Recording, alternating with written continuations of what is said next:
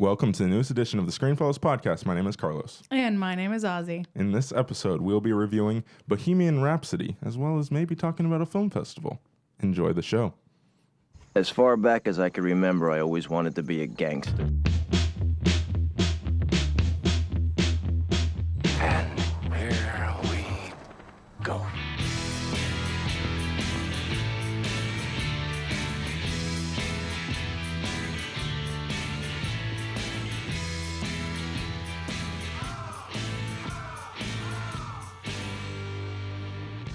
Ozzy, how you doing? I'm not quite feeling like myself today. I'm feeling a lot more like Brianna today. If I can be honest with you. I'm just going to break it here because I can't maintain the whole episode. Brianna, it's good to have you back on the podcast. It's been a while. Yeah, it's nice to be back under better pretenses than the last time. Yeah, that's true. And of course, Ozzy, as discussed on the last episode, which actually wasn't that long ago because I took forever to edit it. My bad on that. Ozzy is not here for this episode, but he will hopefully be back on the next episode and then off again on the next one. It's a little bit of a mess, but we'll keep you up to date as we go along.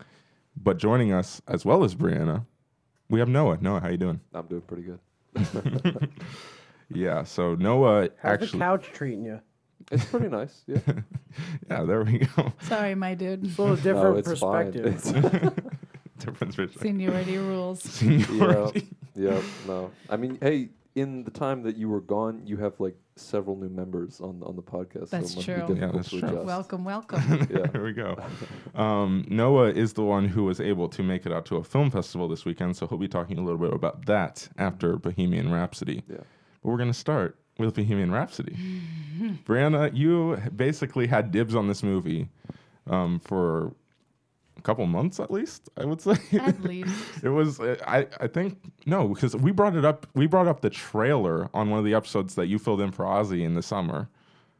And then probably around then was when you're like, I have to be on for this episode. So it's been a while. Yeah. Well, even if it wasn't spoken, it's been unspoken for as long as this movie's been in production. Okay, I mean, I'm fair sorry, enough. but Queen, Freddie has been one of my personal heroes for a long time now, and I listen to his music. I listen to their music every day, and I've been invested in the production of this film for as long as it's been around. I mean, I remember when Sacha Baron Cohen was attached, which was I'm glad they made that switch.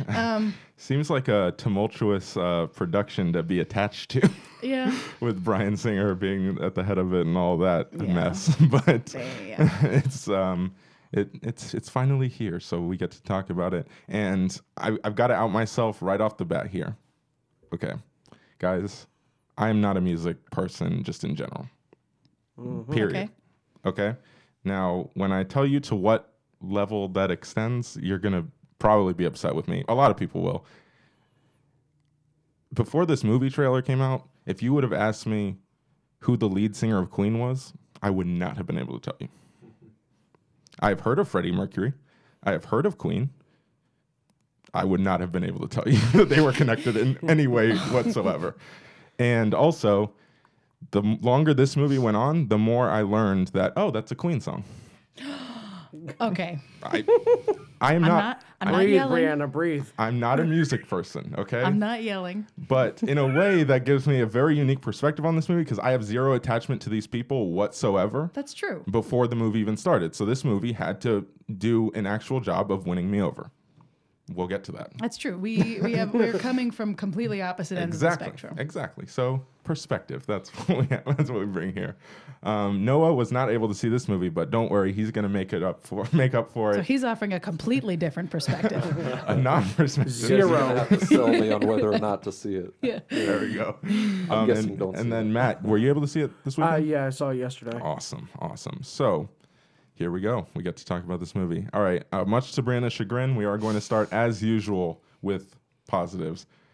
Brianna, what did you think about this movie overall? And give me some positives. Well, let me tell you what I didn't like. Overall, I was actually a little disappointed.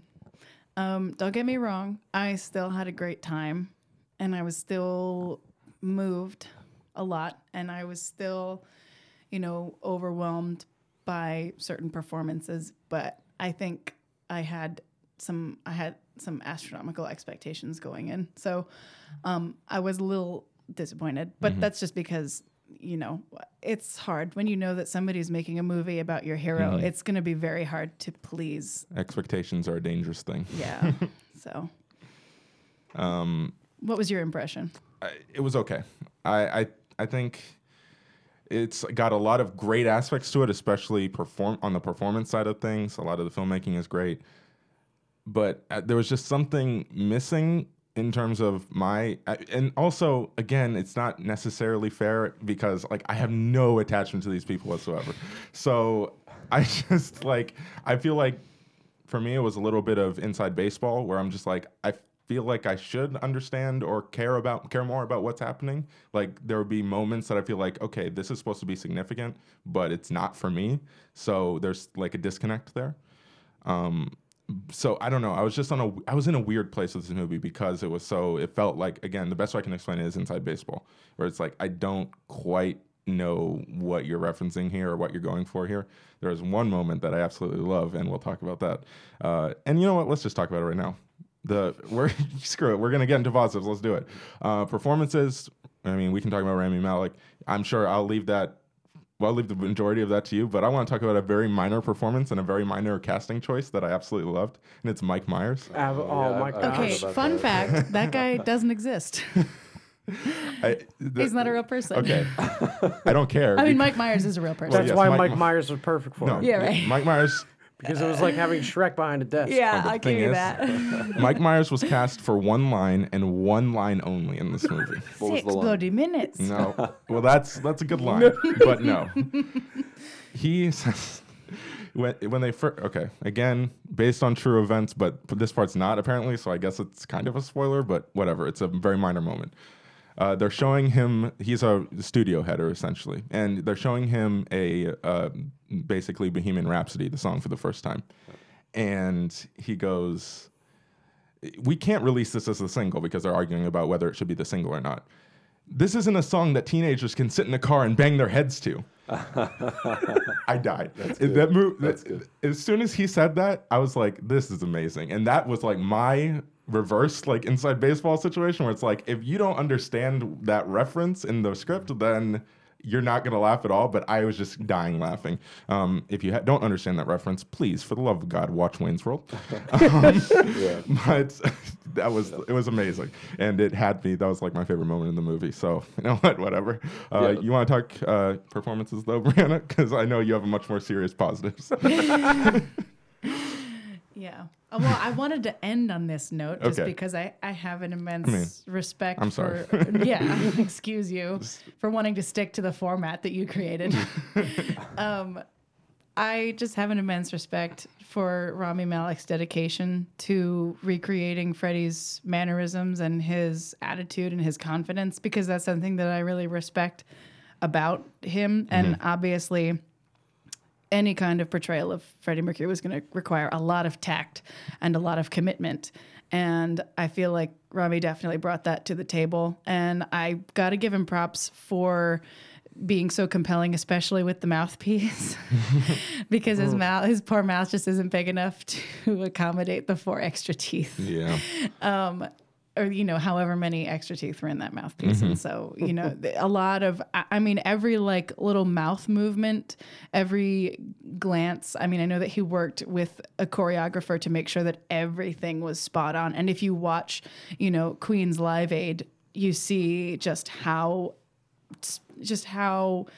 precise, his recreation was. And it comes off as very respectful and, very meticulous. And, I also have to, acknowledge the sound because obviously that's going to be one of the most important elements of this movie, because his voice is one of the most iconic in all of pop music. And in my opinion, he's my favorite vocalist of all time. So that was going to be really important to me. Obviously, when you compare a movie like this to a movie like the live action Beauty and the Beast, where you have Emma Watson, and they didn't consider Yikes. at all the kind of musical element that was going into it. They just wanted a big name attached, as opposed to here, where you have a mix of, remastered Freddie vocal tracks with Mark Martell's vocals, with Rami Malek's vocals. All three of them are bleeding together whenever you hear Freddie singing in this movie. And I have some complaints about the integration into, the regular audio, but as far as recreating the sound is concerned, it's impeccable. So that was a huge concern of mine, because I was like, how are you going to recreate that? There's no way to recreate that. And, I've enjoyed Mark Martell's work for a while now, and I don't think that he has quite the Freddie, gravitas. I don't think he has quite the control. But the fact that all three voices came together so perfectly I was so relieved, and I was enchanted by the recreation of the sound.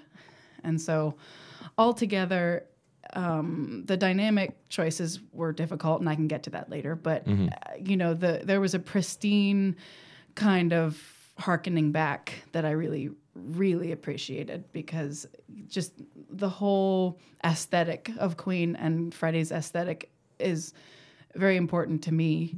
And so I was really glad to see it portrayed, so impeccably. Yeah. Matt, what do you got? I think overall, like, I'm not obviously as big of a Queen fan as we have in the room, but I do really like Queen. I like their sound. I've listened to a lot of their songs over the years, but I thought this film really captured the storytelling elements of how all of this came together, and how the songs were written. And I think the way that they structured it with the different stories they were telling throughout the film, I think worked really well.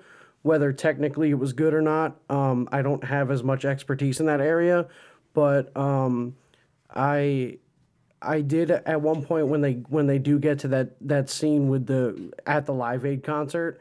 Again, it's something that happened, so I don't care if you haven't seen it. Queen did Live Aid. Spoiler alert. Spoilers, yeah. We went over this one. So. Yeah, but like when they did get to that moment, I think they did a great job of just kind of culminating each, just kind of like the high point of, obviously the climax of the movie, of getting to that one point that they started with. And like you were saying, I really did appreciate, because I've seen a lot of Queen footage online and stuff like that. I thought that they did a really good job, and Rami did a really good job of studying the way that Freddie moved and everything. The voice quality might not be there, but I thought they did really well with mixing. And I appreciated the audio sounds that they were able to capture, especially like music-wise, because I love music. But I thought overall it was pretty good. One thing you mentioned was their creativity and stuff like that, and how they made all the songs and stuff. That was actually, those are some of my favorite sequences in the movie, is when they're actually like doing the musical stuff, being artists and being creative. That I think all of that was really well written, and it was just entertaining to watch. And those are generally, like, as much as I'm not a music person, some of my favorite movies of all time are movies about music. And honestly, a lot of the better movies of all time are movies about music. For some reason, they really work. And those are always my favorite sequences, and this movie is no exception to that. I think they do a great job of just, like, when they're making Bohemian Rhapsody, it's hilarious, it's entertaining, it's so much fun to watch. And that was one of my favorite sequences in the movie. And then, yeah, we've already talked about Rami Malek. He's incredible. I think they did really a great job casting throughout. I don't think there's a bad performance in here. I don't know. I can't pick one off the top of my head in terms of it being bad. Lucy Boynton is someone I want to bring up, because she plays what's her name? Austin. Mary Austin. Yes, you got it. Mary Austin. And Lucy Boynton is someone who, if you have listened to this podcast for any stretch of time, then you will know especially one movie that she's in, and that is Sing Street. And I love her as an actress. I think she's really good in this movie as well. And yeah, she's the other person I wanted to bring up. Yeah, there's just solid performances throughout. I don't know. Do you have anything else positive that you want to get to?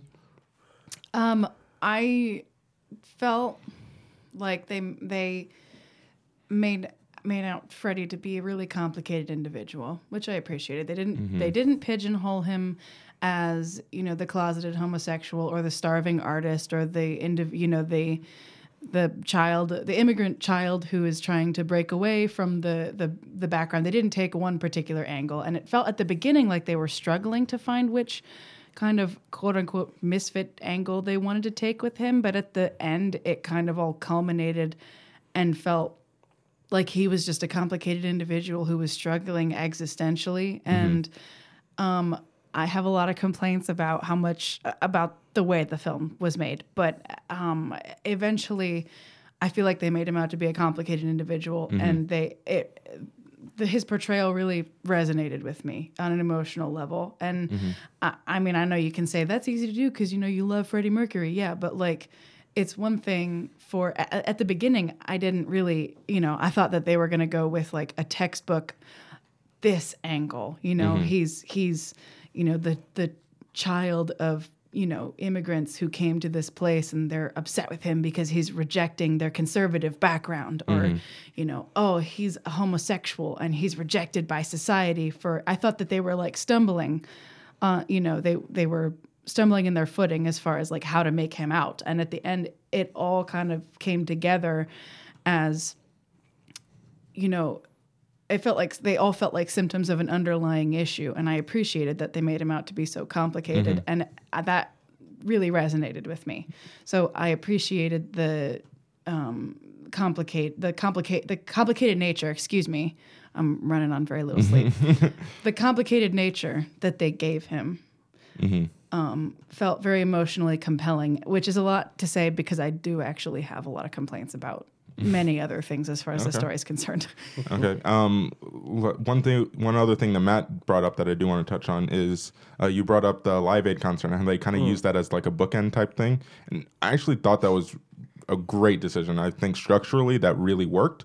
To open with that being such a, I mean, from what I gather from this movie, such a big moment, and then to finish with that and it to be as impressive as it was, I think it just really worked in terms of how this movie is structured and laid out and how it all came together. So it's considered by many to be the greatest rock concert of all time. All right. Good to know. So, I mean, I can't weigh in on that, but it's an iconic. Yeah. There was one shot from that the one tracking shot that I thought was really, really smooth, and probably my favorite shot of the whole movie is when they have the long zoom in and track from underneath the piano with Freddie's feet, and then it goes up to Brian May's name, the guitarist, May. And it just ran together so smoothly, and I was like, wow, like they really were able to capture everything that happened on that stage. All right. Do you guys want to move on to negatives? Are you comfortable with that, Brian? All right. Yeah. All right. Just to clarify, I asked if we could start with negatives because I wanted to get them out of the way. I'm dropping you down to like half volume. All right. If you want to get loud. I wanted to make it clear that I appreciated a lot about this film, and I wanted to end on that note because I just wanted to make that clear. All right, fair That's enough. why I'm getting so much crap from these guys. Your protest is on the record. All right. I also like some of the cinematography. All right, there we go. Say that because Ozzy's not. Yeah, somebody's got to say it, right? All right. Something you touched on in your positives that I want to take a little bit different of a perspective on here. I like complicated characters in movies. I like characters that have tons of different angles to them, and it's hard to fully pin down. But for me, from an outside perspective, he felt like such an unattainable person in this movie. I just had no attachment to him whatsoever. This is not on Rami Malek's performance. I think he gives a great performance. I think it's how the character is written in this movie that and maybe that's how it's supposed to be. And again, I don't know. I know nothing about the man, so I can't fully speak to it, but I'm just saying from my perspective, this movie didn't do a good enough job of getting me to care about Freddie Mercury, the human being. To the point where, again, spoilers, quote unquote, when he gets AIDS and when he Okay, is that really a spoiler alert? look, No. okay, I'm just being He polite, died okay? from them. I'm just being polite, all right? It happened. No, that's what I I'm saying. know. I know. That's how he How he died. That's why I said quote unquote, okay? That's not a Why are we getting spoiler. hung up on this? Okay, so when he gets spoilers, when we're all over the place. Spoilers. When he gets It's gonna be a new disease that actors yeah. die from. Oh yeah, it's deadly. It's deadly. When he gets when he gets AIDS, it's just like I didn't feel like What you're saying is you didn't care when Freddie Mercury got AIDS. I felt Oh man. I felt it to an extent because obviously like human emotion, right? But I didn't like it wasn't high impact. Okay, the movie that I want to compare it to is a movie that came out in 2016. Like you probably saw me pull it up on my computer, Straight Outta Compton. When Eazy-E gets AIDS at the end of that movie, it is impactful. You feel it, and that is strange considering Eazy-E is not a likable person in that movie. He's a very unlikable person in that movie, but he is the quote unquote villain. But it's still, I still felt that there was an impact there, and I just didn't get that here. And I think a lot of it has to do with the fact that I just wasn't able to get attached to him as a character. And that to me was this thing that was missing from this movie is like I'm watching this, but it felt like I was just kind of like floating above it and just kind of observing. It wasn't like I wasn't in it. I didn't feel attached. I wasn't enthralled. That's my biggest negative, and that's why to me it's just okay. That's what I got. There's not a lot of heart in it. Yeah. That's what you're saying. Yeah. I just wanted to say I rescind my negative time for Brianna because I feel like you need it. Thank you. You're welcome. Brianna, you can feel free to counter, or you can feel free to just tell me your negatives. I don't know. What do No, you I got? think it's a fair criticism because I, like I said at the beginning, they were trying to take so many different angles that it was hard to latch onto one of them. And they were all so kind of ham-fisted that, I mean, some of them, like the homosexuality, that took a while to develop. I mean, Yes, it was obvious, but it took a while for it to come to the forefront. So fair enough. But as far as the other emotional complications were concerned, they were kind of ham-fisted. So I think it makes sense. You can kind of give... I mean, I feel bad criticizing that because he was a real person. Yeah. And if that was something that he struggled with, then put it in the movie. By all means, it happened. But that kind of bleeds into my biggest criticism, which is that I was expecting... My expectations were too high. I was expecting Freddie Mercury innovation and creativity from a movie that was made about him, not by somebody like him. In a sense that, I was hoping that it would be like experimental and it would be kind of transcendent because he's so creative and he's so innovative. I kind of was hoping it would have the same kind of reverence for the creative spirit and they would take risks. But what I got was, a pretty standard Hollywood factory mold biopic in that in every scene, 2 or 3 important things are happening all at the same time. And, it feels very cookie cutter and it feels very, paint by numbers. And, because you have in the first scene, he walks down and immediately, well, not the first scene, not the one that's, over the opening credits, but, right after that, it's immediately like, all right, let's get into the whole, immigrant child rejecting his background conflict. And then, there are scenes where it'll be an important emotional dynamic and then they'll get a phone call where they're on tour or, they're presenting their demo to a big, producer, and it's all happening at the same time. And I had a big problem with the fact that they really changed the timeline. They drastically changed. Oh, really? This movie, okay, I have to give the caveat that members of Queen were intimately involved in the production of this film. So if I would say they knew him nearly as well as Mary Austin did. They were clearly best friends, but they knew him better than I would say, most anybody else. And so that with their input, I feel like there's only so much I can say as somebody who wanted to see the real story portrayed on film. But as a viewer, I did want to see the real story portrayed on film, and they drastically changed a lot of things. I mean, he didn't come out. He did not know that he had AIDS until 1987, which was 2 years after Live Aid. Oh, really? Yeah. So there was no big, like, before Live Aid, I'm gonna go on and I'm gonna. Spoiler alert. There was no big, like, I have AIDS, but I'm gonna do this anyway. He didn't find out that he had AIDS until 2 years after that. There was no big breakup because of his, decision to go solo. They were all kind of burned out at that point, and so there was no big, the details of the story were being molded to the biopic. Oh, well, they need to have a reason to break up, and then they need to have a reason to get back together, and it's because Freddie has AIDS, and it's like, no, none of that actually took place like that. That's really interesting because, like, those moments worked for me in the movie. And that's the funny part about all of this. They is trapped you. No, but that's the funny part about it. And that's why, like, it's always hard when it comes to biopics and, like, historical movies where it's like, yeah, you want to keep it accurate, but you also have to make a movie. But do you have to make the movie? Because that's the movie. You have this story of... To you. No.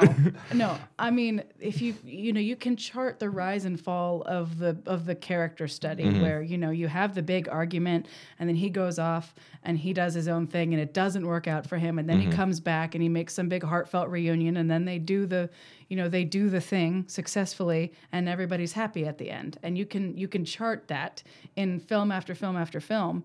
And I was hoping for something more substantial than that because that's not what happened. And I know that I can't really complain, but I was hoping for something more because they molded the story to, the format, the formula. And I was like, right, but...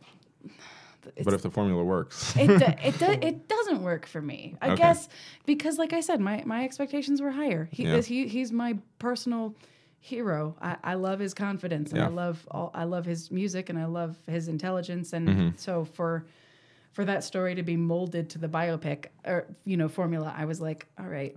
Yeah, all right, then. This is where our different perspectives really come to a head. Yeah. Matt, what's your take on the whole issue?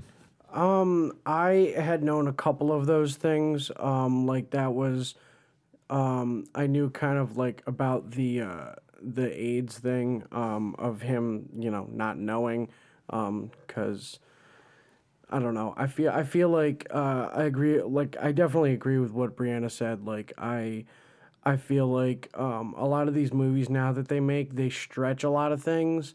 But I don't think I've ever seen something like that where they just completely, like basically hit shuffle as if his life and his high, like you have a bulleted list of things that happened in his life, like a Spotify playlist, and you hit shuffle on like the last 5 of them, and just, let them fall where they fit.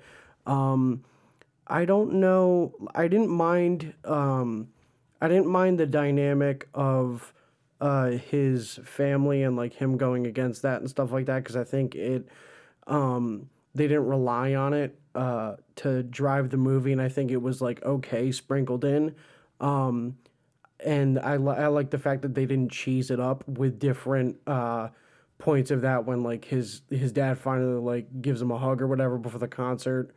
I like that they didn't like rely on those points to completely be like aw moment. However, in your defense, I don't think people would have been happy. And like, don't get me wrong, not every movie has to have an happy ending, but the fact of the matter is the real events don't have a happy ending. Freddie Mercury died of AIDS. I'm not saying that they should have ended with his funeral. No, I know that, but that's not what I'm saying at all. I'm just saying that the course of events was molded and changed drastically to fit the biopic formula, and I didn't appreciate that. No, I know, and I agree with you, but I'm even more so. I don't like it when things like that happen, and like I can't name a movie off the top of my head, but I know there have been, because I've seen a number of sports movies where those same things happen, where like, you know, like this guy didn't accomplish this feat or do this great thing while knowing that like he had this big obstacle to overcome. He didn't even face that like at that time. You know what I mean? I can't point to a specific example right now, I but think a lot of people complain about Rudy in that aspect. yeah, Rudy was offsides. You can't change my mind. But anyway, but yeah, I thought it was good overall. I didn't mind some of the things, but obviously bigger fans here will prevail. Yeah, it's just I just feel like that even with some of the story beats that happen, but I agree with you to an extent about like obviously you don't want to change too much and all of that. But I think for me, some of the, I guess the basic things work. But I've always been a person of the mindset of I don't care if it's by the numbers. I don't care if it's formulaic. If it's executed well, then I'm fine with it. This isn't like this. This movie doesn't execute them amazing. They're fine, but I don't think them wanting to hit those beats is necessarily the problem. I think that there's more issues in terms of what I was talking about earlier, and then also just with them wanting to show so many different sides of him, like you were talking about before. They also like they kept like skipping around, and again, this leans into the problem I was talking about before, where I'm just like, I don't feel like I'm not like there's no through line here. Like again, when you were talking about Matt, his dad and stuff like that, and that storyline at the end, like we touch on it kind of in the beginning, and then we just have that moment in the end, and it's just like, okay, like that's cool, but I just didn't. It wasn't high impact. Oh, absolutely. Yeah, no. Yeah. And then there were moments throughout with this, like the guy who ends up being like his main love interest or whatever, like that's just like they kind of hint that it's happening, and then it's just like boom. Did he It's or like, did he what? not look like Pablo Escobar? yes. in all fairness, that was something that they were doing to maintain commitment to reality, because Jim Hutton didn't come into his life until later in. So you know, No, but what I'm saying was there was no build up to that. Like, and we don't even like see the start. Like, we kind of see the start of it, but we don't, because he rejects it at first, and then it's like all of a sudden it's just like they're deep into this, and it's just like, what is going on? For somebody who doesn't, I don't know who this guy is. What's his name? Hutton. Jim Hutton. Jim Hutton. So I have no idea if this is actually going to mean something down the line when that first encounter happens. I have no idea if that's actually anything's going to come of that. And then that's why it was so jarring for me to see, oh, this has been happening for a while now. Oh, okay. Like, it was just like, what is going on? I don't know. There's moments like that throughout the movie where they just kind of like, they want it. I feel like maybe it's because Freddie Mercury was such a complicated person that they just struggled so much to figure out how to portray all that without making him what you were afraid of. To like find an anchor point instead of like touching the surface area of everything. Yeah, and they wanted to touch everything, and then exactly what you just said happened, where they're like, we gotta find something now. Yeah. They couldn't go deep into him because they wanted to cover everything, and it's just become surface level. Strange, because I mean they've got 2 hours and 15 minutes. Exactly. They've got plenty of time. Yeah. And you know, so I see what you're saying. Yeah, that's just why for me, again, we can wrap this up. We can kind of close it out now. But for me, it's just okay. I think the movie is very well made. It's got great performances, but there's something at its core that's just missing, that especially for me as someone who knows nothing about this person or this band, I wasn't able to connect. I wasn't able to get all the way there. And that's unfortunate, but that's where we are. And no, that's a fair assessment. I mean, unless you guys have anything else you want to talk about before we rate it. The only other thing I had to say was about the vocal integration. The dynamics didn't always match. Like the sound was impeccable, but the the dynamics didn't always match the room that he was in. You know, he Yeah, I would got you. sit down at a piano in a big echoey room, and you would hear him as if he was Yeah. sitting right Yeah. in, you know, No a soundproof reverb at studio. all. So I was like, it sounds exactly like him, but you can definitely tell that they recorded this somewhere else. And so Yeah.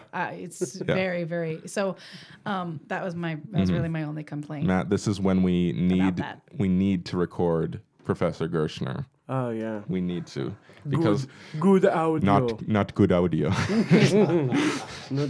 Guys, the reverb. Shout out Gershner. He definitely does not listen. All right. Let's rate this movie and move on. I am going to give this movie a 6 out of 10. I think it's, again, okay. Slightly disappointed because the trailers were amazing, by the way. I was all in on these trailers, even though I was like, oh, Freddie Mercury, he's with Queen? Okay, cool. Trailers were still amazing. With Queen. He's with Queen. I don't know. Whatever. Brianna, what do you got? I'm not rating this movie. she not- protests the No, rating. no. I don't think it's fair, Fair enough. for me to rate this movie Okay. because Okay. I'm too emotionally involved. I knew I was going to have a great time if Freddie Mercury was done any justice, and so you know, as an individual who cares about him as a person, I loved it. Okay. But I don't think it's fair for Yeah, me to I got you. rate it. That's a good. Claiming That's a good bias, fair stance. enough. At least you're honest about it. Yeah. Yeah. Matt, what do you got? I'll give it a 6.8. All right. I'll agree with you on that. Not things that could have been done better, things that were lazy, like Brianna said, that could have been just improved and not made to be just things that could have been that are picked on easily. You know what I mean? So, but I thought the overall dedication to like the study and the performances, I think with the overall dedication, that's why I give it a little bit higher than you did. Yeah. Another fun fact: it's in the top 250 on IMDb right now. Well, that's why IMDb scores are terrible. It's like number 161. yeah. It's pretty deep in. How many how many Nolan movies are on that list? Way too many. I'll say that. Oh, that's harsh. Nolan is a genius. But you can also Am I tell getting laughs right now? you can also tell the demographic No. that votes on that. Who's but anyway. who wants to challenge me on that Okay. assertion? I was That not Christopher expecting Nolan to is a have so genius. many Can we fights do on this this? without Ozzy. Can we do this? I just like to argue, but I also have really strong opinions. Hey. She also there you needs go. a full night of sleep, I think folks. Christopher Nolan is overrated. Yeah, but I can't say this is going to get a whole lot better with sleep. I hear you. I just like to argue. Are we like? I feel like every year we get like a great either musical or movie based on music. I'm still waiting on it from this year, unless I'm forgetting something. Like I wanted A Star Is Born to be great, and it was just good, and I wanted this movie to be great, and it was just okay. Where's our great like You got the musical type trailer movie? for Rocket Man. That's sure. not coming out till next year, so. Like I don't know. I'm still waiting. Come on, Hollywood, get it done. We know you want to read that book before the movie comes out, but the truth is, you're way too lazy to. Why not listen to it on your commute and have absolutely no effort put forth in actually reading it? Don't strain your eyes. Use your ears. You do that anyways when you watch TV. It's like TV, but you get to watch the world in real life as your book happens. Get Audible today at www.audibletrial.com/screenfellas. That's www.audibletrial.com/screenfellas. All right, now we're going to let Noah take over because Noah saw a Do I lot. have to take over? I mean, you don't have to take over. I can just- ask you about these. I can ask you Please do. questions if you Yeah. please. All right, but before we get started with Noah and his film festival adventures, Brianna had to dip out, so thank you again to Brianna for being on, and thank you for arguing with us because that's always fun. That's what I've always said about Brianna is she never just lets things go. So if I say something that is questionable or let's be honest, dumb, she's going to challenge me on it, and that's what I love about Brianna. And again, thank you for being on, Brianna, and hopefully we don't have to wait so long to get you back on again. All right, now let's jump into this film festival. What movie do you want to start with, Noah? Okay, well, the first movie I saw was Suspiria, which isn't a part of the film festival. It was just in a exclusive, well, not like a limited release in the area. When I went to the Virginia Film Festival, if you guys can see, I got a beanie from it. It says VAFF. That's pretty fun. Have you guys been to that? No, we have not been. Okay. All right. Well, I was gonna see At Eternity's Gate, but I got the wrong address, and it was the same Tragic. distance away from here that Charlottesville is, but it was also an hour away from Charlottesville. So I ended up being an hour late to that movie. Yikes. So I hung out, went and saw Suspiria, and I hated it. I was very Yikes. disappointed. I love the original. The original is just it's so immediate when you watch it. You get something out of it in like every frame. Like you can look at just one frame, and you're like, wow, that's really cool lighting. That's really cool set design. That's really cool, really stylish editing and cinematography. With this movie, it's way more reserved. The way that they structure it is kind of neat. It's they give you the title card. They say Suspiria, and then they say, I think it's directed by Lupe Guadagnino, who did Call Me by Your Name, and it says Lupe Guadagnino presents or something like that. Oh, was the Call Me by Your Name director? Yeah, Yeah, that sucks. Man. yeah, I know. Presents 6 acts and an epilogue, so you know it's like it's structured, you know, with 6 acts, and 5 out of the 6 acts are pretty good, I think. There's one that ruins it that bad? I feel like you would need to see it Okay. because I cannot do it any justice how much of a U-turn this movie does. I was vibing with it for a bit. It's very it's mostly in German and a little bit of French, and the only native English speaker is the main character, played by Dakota Johnson. She does a great job, I think. That's what I was going to ask, because Yeah. I want so bad to be a Dakota Johnson truther. Yeah, no, she's pretty good. And Tilda Swinton is the dance academy instructor. I should get it. Suspiria. The premise of Suspiria is it's a ballet company that is secretly run by witches. Oh. Which Now I is want to watch the original. Yeah, You got my no. attention. Yeah, no, it's a pretty neat pitch. But you know, the original is so much more than just that pitch. So it's set. I believe it's set. You know, 1960s, and that sort of plays in like there's a character whose wife she disappeared or she died during Nazi Germany. I'm not sure exactly how. I don't quite remember.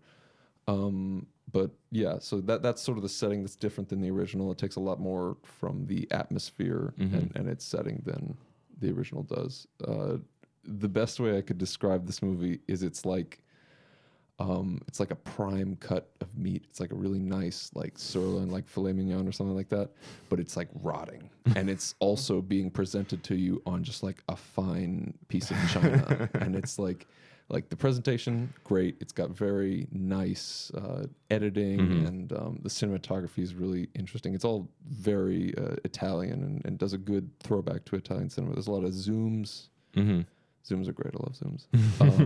And You'll love the zoom I talked about in Bohemian Rhapsody. oh yeah, all right. And so that presentation is great, but just in the end, it's just, for me, it's unpalatable. Like I couldn't digest it. If you gave it to me, I'd probably spit it out. So, is there anything? So, what is it that makes this one so much worse or different than the original? It's definitely different. I wasn't expecting it to be like a straight up remake. It's kind of like what I didn't like was. Or what I didn't respond to, I should say. It's not that it wasn't good quality, because I feel it's more. I was trying to think of films to compare it to, or if you like these films, you would like this movie. If you like really depraved, sort of gross, body horror stuff like that, like where, you know, if that's something that really like kind of scratches some sort of itch for you, I would recommend this movie. I think that would be, you know, good. I'm trying to think of an example. Human Centipede. Yeah, I was kind of dancing around that. It's better than Human Centipede. There's more to it than Human Centipede. So that's what I didn't like. Yeah, there's just a lot of like kind of gross imagery and stuff that's just Interesting. Yeah, and Hearing the director makes me really disappointed now. yeah, I know it's insane to me that it was the same director. Yeah, I don't know. I'm like see the pitch like makes that sounds awesome. Yeah, no, it's But really then like what you just described makes you go, "Ugh, that does not sound like my kind of movie. So Yeah. I don't know. I mean, I got through it. Yeah. The stuff that's like kind of gross and just I didn't really respond to was that's the sixth act. Yeah. And the sixth act is they're going for something. I don't think they hit it. Yeah, okay. Fair enough. I think if they were trying to do what might have been accepted, they use the effects that they use in a way that might have been, if you did it in the 70s with the effects available, I would see it. But right now, it's too new. Yeah. They use blood effects through computer generated blood effects intentionally bad, I want to say, because it looks really bad, and I feel like it was intentional. But you'll have to see it. Yeah. I'm still gonna probably check it out because, like I said, I want to be a Dakota Johnson truther. So Yeah, no, she's good. do you want to rate this movie, or are you under protest as well? No, I'll rate it. 6.1.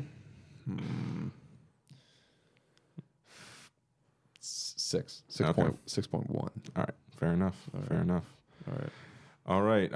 So the other three movies, the other two movies, those you saw at the actual festival, correct? At the actual festival, yes. Awesome. So which one is first? The first one was "They'll Love Me When I'm Dead." I saw that the other day. It was good. It's a documentary. It's an interesting premise to try to explain because it's a documentary about Orson Welles.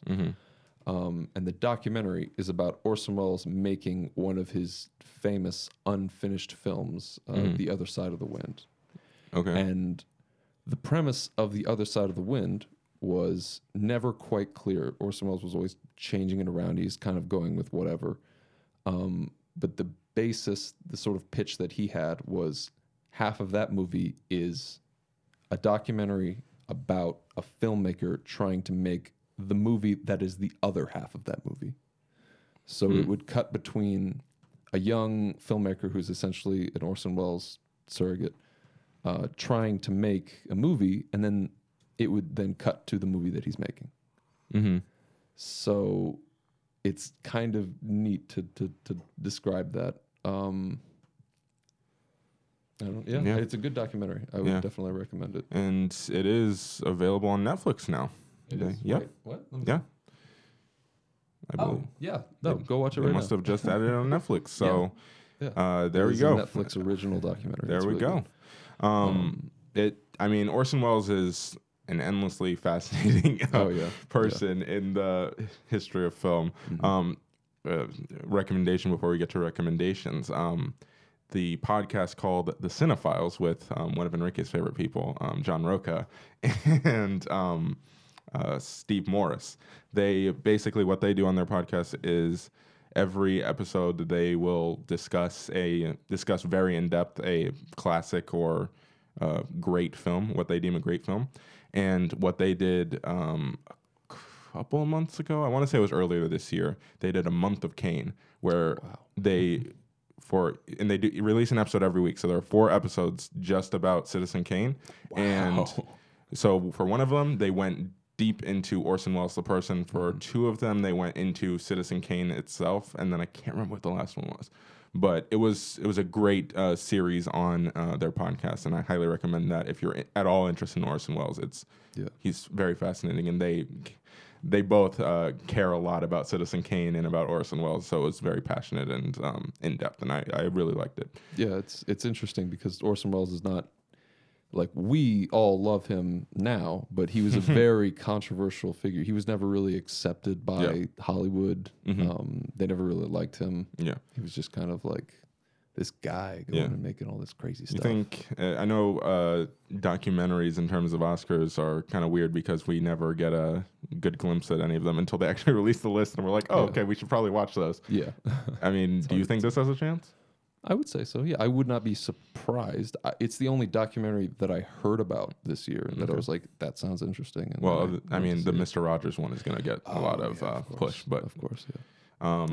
I could see that beating this one out, but in I terms wouldn't of be like if it surprised. wins, yeah. Yeah. But you know, the Academy does like movies about Yeah. Hollywood, Movies so about movies, yeah. exactly. So this one yeah. probably has a good shot if it's good. So It's really cool because there's a part where Orson Welles says the part of the movie that he's part of the other side of the wind yeah.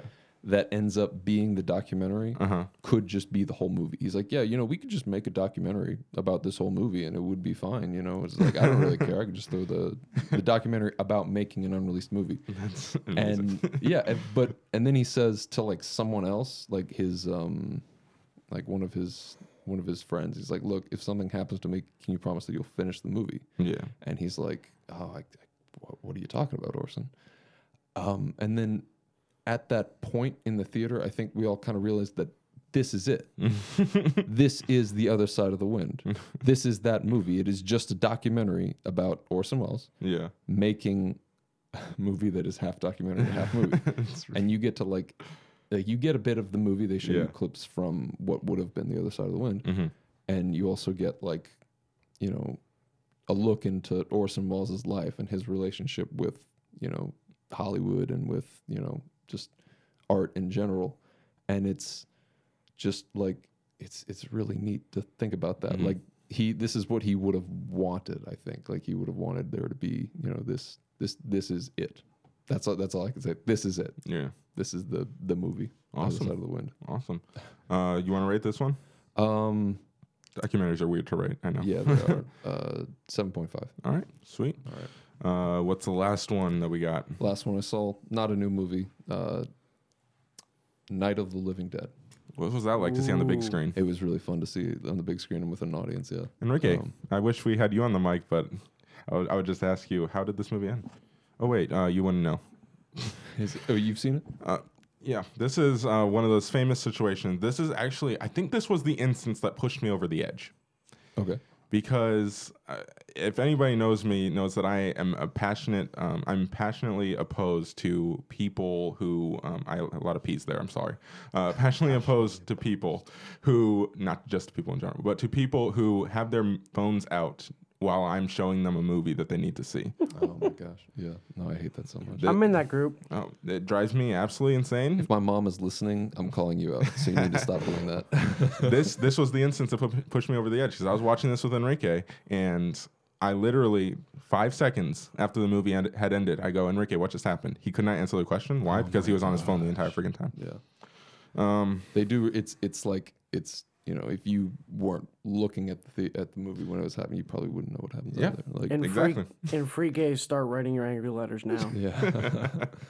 But yeah, tell us about your experience watching this on the big screen. It was really cool. It was the Criterion restoration, so really good. Awesome. Nice, little bit grainy, but that's good. And also Yeah. it's in black and white, so it adds to the whole experience. Mhm. It's also really neat because they have an introduction to the movie. Like a guy came out and he talked to us and he was like, yeah, this is the deal with this movie. And the movie came out in the 1960s during the civil rights movement, and it has a black protagonist. So it's really cool to like look at it from that perspective. definitely. And George Romero's like come out and he's like, no, that's not what I was going for, but I get it. Especially with how it ends too. Oh yeah, Yeah. no. A quick can we do a summary of the movie? Yeah, sure. Okay. It's a brother and sister. They go out to like a graveyard to put flowers on their dead father's grave. Zombie attacks them. Wait, let me do Sorry. it. They're coming to get you, Barbara. Yeah. That was actually real good. Yeah, that was really I just good. watched Halloween 2 the other night on Halloween, so Yeah. it's in there. Nice. Yeah. Yeah. Sorry. So no, you're good. So yeah, a zombie attacks them. The brother falls down. The girl leaves him, and she goes and she gets away. She goes to like an abandoned house, hides in there. The protagonist Ben shows up, black guy, and then he kind of like takes charge, and really like carries the movie and makes all these decisions. They run into And the white people are none too pleased. yeah, no, it's Like I'm trying to be serious. no, like, no, you're absolutely right. It was so funny Yeah. to hear him just like because in a theater he would just like kind of go off on these people like this. He'd be really nice to this girl who just lost her brother and she's kind of still in shock and he's like protecting her, but he'd just go off on this other guy who shows up who's like this greedy kind of selfish. Man, he's like telling him like what all the stupid things he's doing. Like, you can't hide in the cellar. What are you doing? You're gonna get cornered. But I mean, he ends up hiding in the cellar anyways. So, and that's how he survives. Yeah. But so it's Night of the Living Dead in the morning. He's the only one left alive, and he comes outside as the big spoiler alert. the movie's Don't over listen to 50 this. years old. Yeah, it's over 50 years old. If you haven't- I hate that argument, but moving on. yeah. Go stop this. Go watch it right now. Yeah, there you go. And then okay. So he goes outside, and there's like a patrol of sort of law enforcement, and they're all looking for zombies. And one of them says, "Hey, there's a thing in that house," and they shoot at him and they kill him in the house. And they're like, "All right, good shot, we got him." And they throw him on a pile and they burn the pile. And that's the end of the movie. Yeah. So Don't you wish you finished that movie, Enrique? Oh, yeah. Rough. he's still on his phone. On his phone again. Still Yeah. on his phone. Wow. Yikes. So yeah, you can You absolutely. should be ashamed of yourself. How can you even call yourself a screen fellow?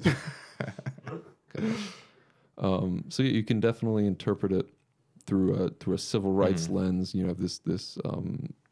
This strong black guy. He's kind of like taking control of this situation. He's being a leader. He's not taking anything from any of these white folks or something like that. I don't know. It seems like it's good. like, from what I remember of the movie, it seems like it's really on the surface, which is why it's surprising to hear Romero be so stark in the fact that like that's not the point. But Yeah. Yeah. Especially since he gets shot by police. Exactly. Like how? it's I don't know. I don't buy it. I was like, you have to have done that on Yeah. purpose. Yeah.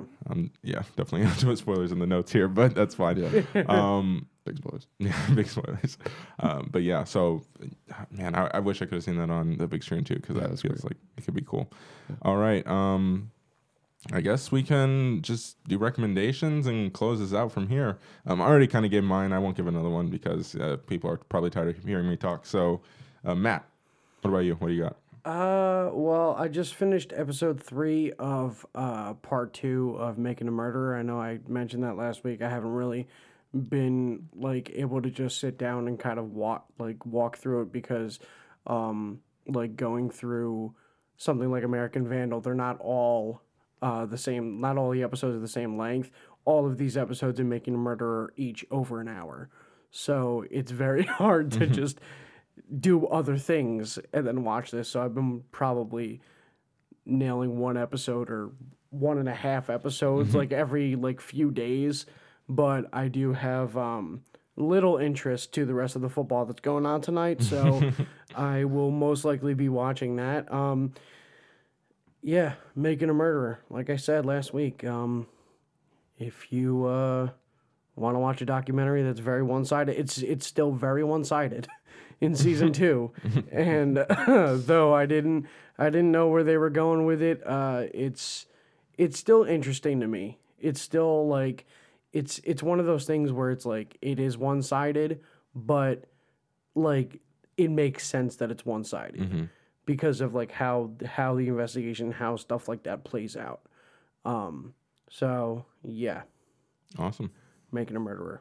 Noah, what do you got? Since we talked about Orson Welles' Touch of Evil, just not Citizen Kane, Touch of Evil. DC Touch of I've Evil. got to I be think honest. Yeah. Never seen it. All right, it's fine. I know. I No, need it's to. fine. I need to. I think it's on Netflix. There's I believe you might that be or, right. like, I need the to double check. Third Man, I Is think. that the But- one with the big the long Yes. sequence in the Which, beginning? the ironic part about all that is I've not seen the movie, but right now We've seen that. I know, No. I know what you're saying. right now Go ahead. in one of my audio classes, we're going through that scene and replacing all of the audio from that scene. Oh, that's cool. It's like with Foley and ADR, and it's interesting because it's like, oh man, I want to see the rest of the movie. I need to Yeah. just watch it, Yeah. but I just don't have any time because me. But yeah, so That's good. Good recommendation. I do also want to just say, because we talked about the Night of the Living Dead, and I will be putting in the notes of the description of the episode that we're not talking spoilers anymore. So if you're back from the spoiler talk, Night of the Living Dead is available like on so many platforms, so it's very easy to find. Amazon Prime, the Roku channel, Stars, Vudu with ads, Filmstruck, if you still have that RIP. I'm sad about that. Can we do like an in memoriam or something? I know. I need to get like some very sad music to play underneath this, because RIP Filmstruck. Just some slow piano. It's Yeah, fine. I know. The sci-fi streaming, it's everywhere. You can find this movie if you really want to watch it. It's actually Enrique. there's a funny story about it, because it's like when it came out, they didn't put like the right copyright things in like the beginning of the movie, so it was legal for literally anyone to distribute it, like they could just play it. It's why it's on hilarious. TV all the time, or why it was on TV all the time, because you just didn't have to. Yeah. I don't know exactly what the legal requirements were, but you could do whatever you It want. was like they did it for education. Yeah. That's amazing. And they just kind of they're like, okay, well, we won't make that mistake again. But yeah, it's if you've seen a zombie movie or show, if you're a fan of The Walking Dead, you have this movie to thank shout for. out to Walking Dead. There would be no zombies ever without this movie. Yes, I don't think I'm pretty confident in saying that. There we go. Real quick, for next week, I will report back.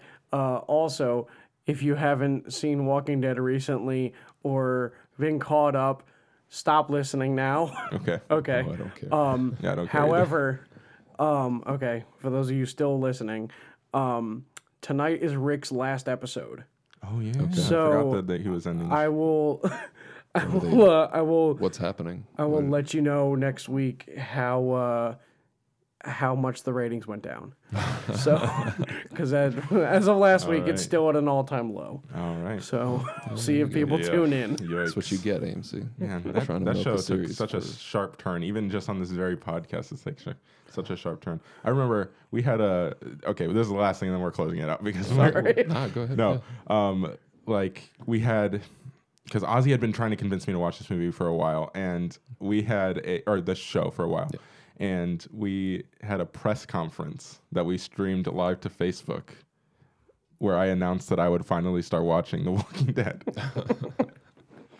Excuse me. And in the press conference, I denounced Ozzy's methods of trying to get me to watch it and everything. It was amazing. So that show has a special place in this podcast history, just because we're dumb and we just like having fun with it. So, and then after all of that, who was the first one to officially drop the show? Ozzy. So yeah, shout out Ozzy. All right, now we can I've watched that show since like the third season. It's crazy. Yikes. It's a good stopping point. Yeah, no. All right. Brianna, I think she's still critique la movie on Twitter and then critique the movie on Facebook. She's never streamlined it again. She never was able to streamline it. So, but anyway, you can find her on Facebook in all those ways. I'm sure you can figure it out. And Noah, where can people find you? At Noah_Rask on Twitter and at brief_intermission on Instagram. I haven't done a review in a really long time. So Got to streamline that. Matt, what about you? Let's stick with Twitter at Total Surgeon.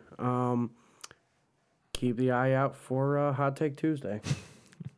It's always a classic. Hashtag Hot Take Tuesday. Yeah. All right. And you can find me on Twitter and Instagram at Cheery456. And you can follow us all over social media, all at Screenfellows, Facebook, Twitter, Instagram, the YouTube channel where Enrique actually has a new video out. We don't get to attack Enrique for this reason on this episode. He got Yes. attacked for other reasons. End it on a good note. Good There job, we go. Enrique. Shout out Enrique. Go check that video out because it's a ton of fun and it's actually really funny. So All check you that and out. freakays. Yep. And then also the website, Chuck should have a new review up pretty soon. He was asking all of us on Twitter earlier this weekend what he should watch on Netflix. And I gave him one, so we'll see if he gets that review up hopefully pretty soon. I will post about it when he does. Yeah, I think that's it. Thank you guys for joining us. Make sure you like on everything, rate and review, subscribe, do all of that nonsense. It helps us out a lot. And yeah, this is Screenfellows.